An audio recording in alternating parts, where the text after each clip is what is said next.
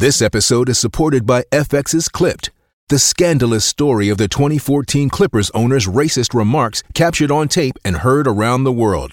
The series charts the tape's impact on a dysfunctional basketball organization striving to win against their reputation as the most cursed team in the league. Starring Lawrence Fishburne, Jackie Weaver, Cleopatra Coleman, and Ed O'Neill. FX's Clipped, streaming June 4th, only on Hulu. We are cultivate. Cultivate. We are cultivate.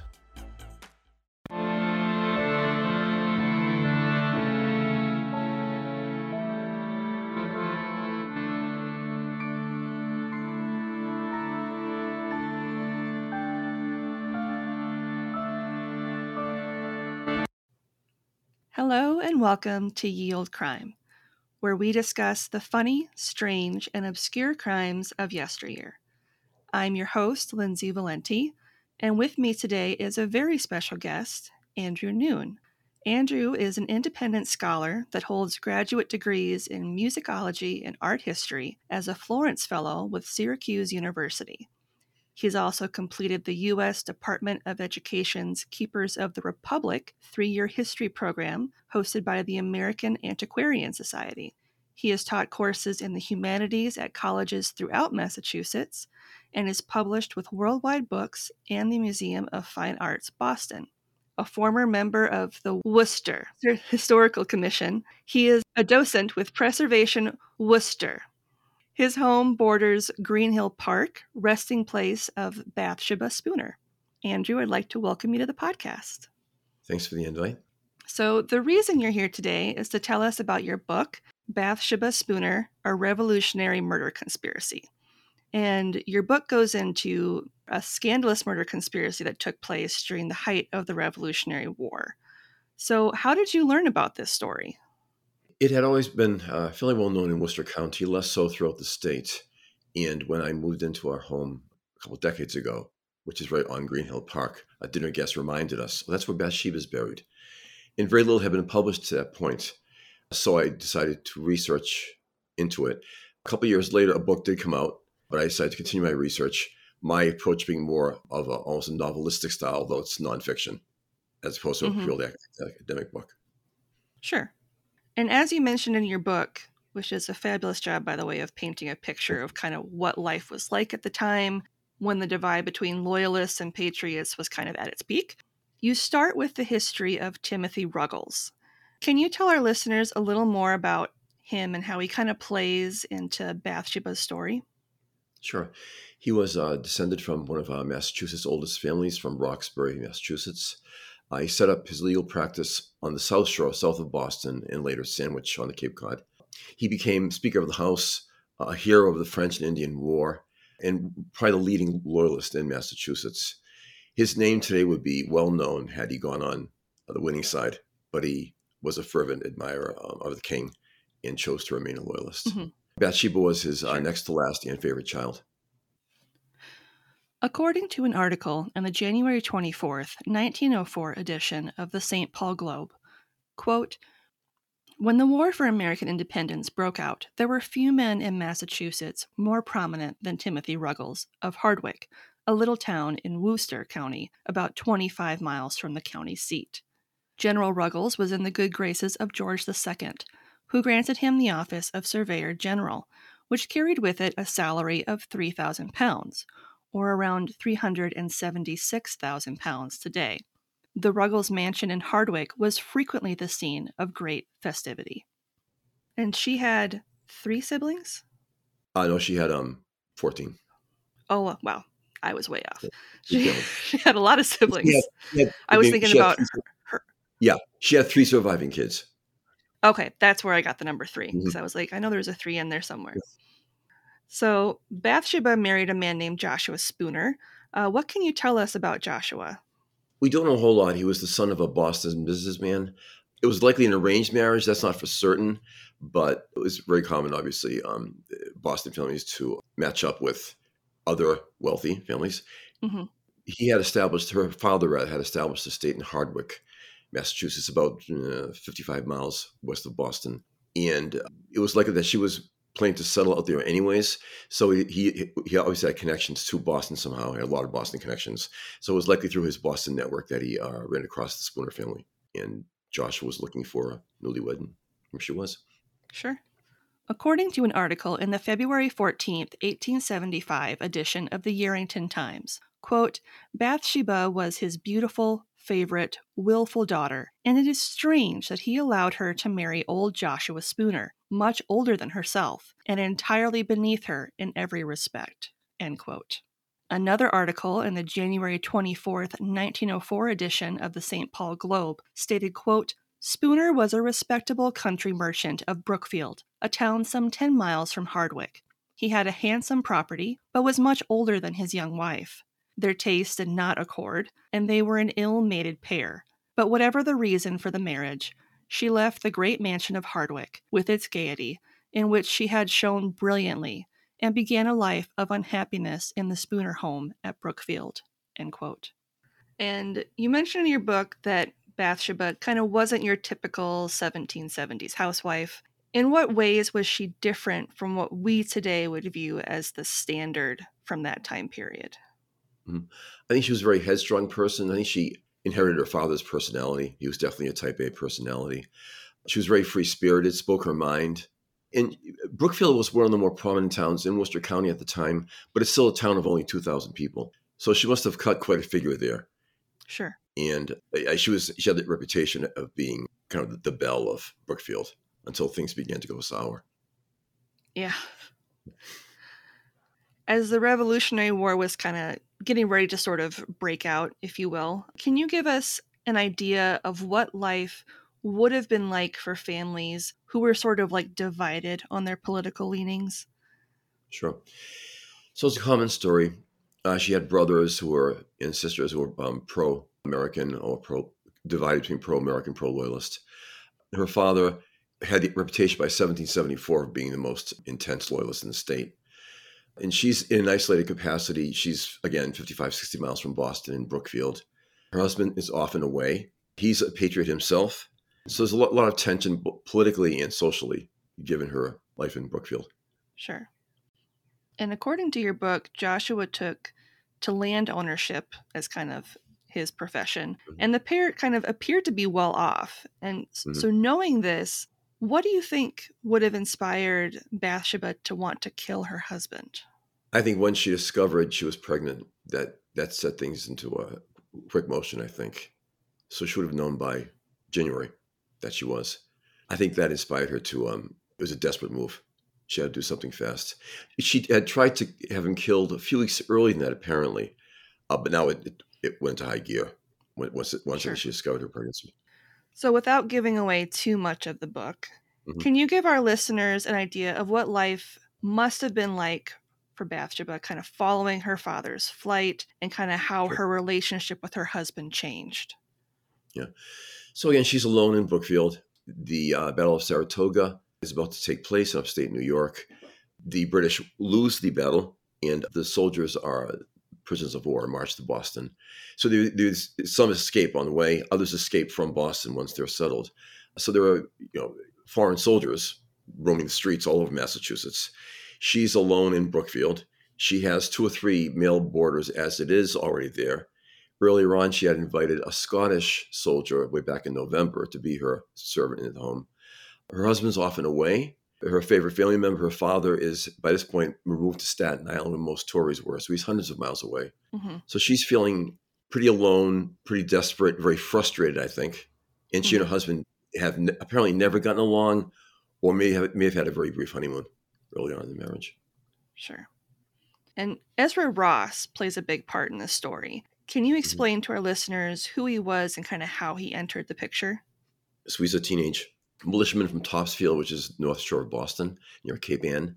He had fought in the New Jersey campaign, was apparently injured or became sick, ended up in a hospital camp in Peekskill, New York, which is just north of the city, was released and was planned to walk his way home. En route, he stops in Brookfield, is called in by Bathsheba, who nurses him to health. This is summer of 77. He returns to Topsfield, and on his return to the battle scene, Saratoga this time, marches again through Brookfield and is called in again with Bathsheba, and the relationship definitely kicks up a couple of notches at that point. Yep. According to an article in the January 24th, 1904 edition of the St. Paul Globe, quote, "In this unhappy household appeared in 1776 Ezra Ross, a soldier of the American Army, returning from his first campaign. He was but 16 years of age, but handsome and gallant, a boy in years, but a man in spirit. 2 years later, with the Northern campaign over, Ross was again a visitor. Ross was now a young man of 18, fine-looking and soldierly, whom campaigning had developed into a man of the world. She was a woman of 33, beautiful and accomplished.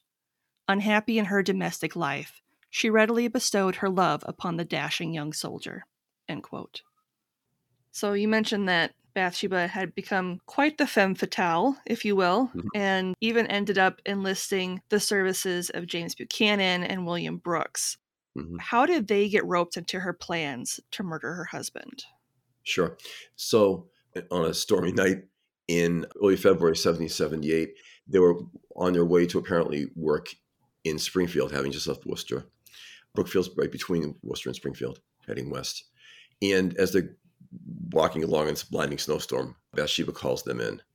Actually, her servant, Alexander Cummings, called them in. And almost immediately, she's very friendly with them. And probably within 12 hours, begins suggesting her husband's murder with them, which they found very strange. That's a regular reaction, I would assume. Yeah, I could say that. Yeah. So she's recruiting men to do her dirty deed early on. Mm-hmm. According to an article in the January 24th, 1904 edition of the St. Paul Globe, quote, "While Ross was with Spooner on one of his trips, there came to the Spooner residence 2 British soldiers, James Buchanan and William Brooks, who were called into the house by the servants at Mrs. Spooner's request. These men were entertained by Mrs. Spooner's instructions for 2 weeks, and liquor was furnished them without stint." End quote.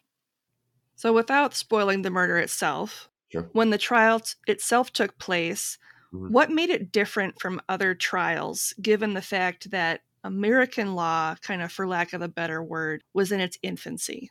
Yeah, I think by and large they followed British law still during the Revolution. Again, Blackstone's commentaries were the British jurist.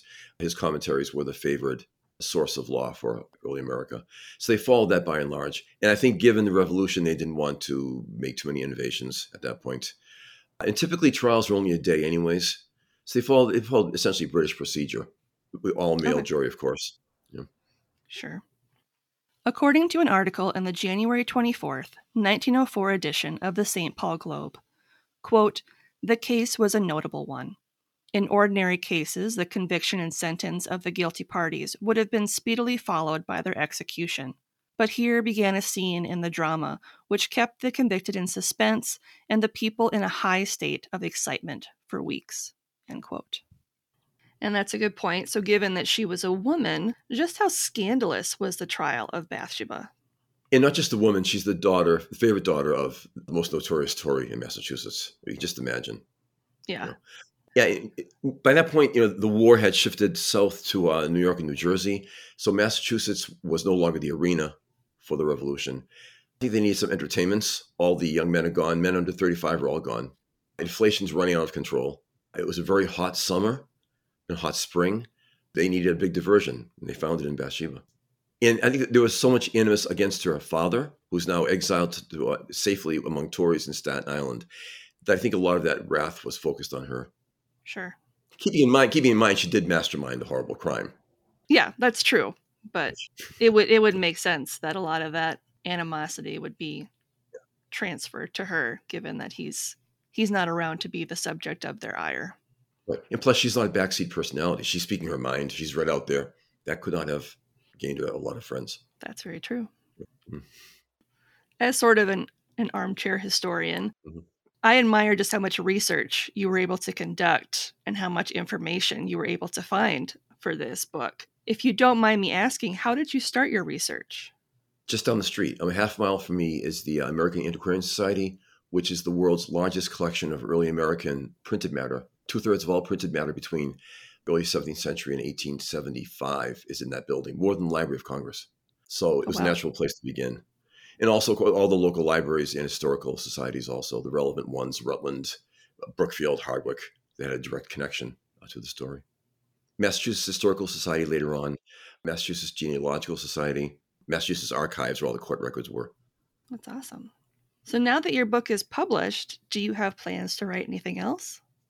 Yes, I'm currently researching a new one. Bathsheba's attorney, Levi Lincoln, who's the president's distant cousin, 2 years later took on a slave case from Barre, Massachusetts, and it marked the end of slavery in Massachusetts. Massachusetts becoming, in that case, the first state in the country to end slavery. So her attorney was featured in that prominent slave case. And a book has never really been done on it, so I'm researching that now. That's awesome. Is there anything else that I haven't asked you that you'd love for our listeners to know, either about you or your book? The question a lot of times comes up in the readings I give regarding Bathsheba's sanity.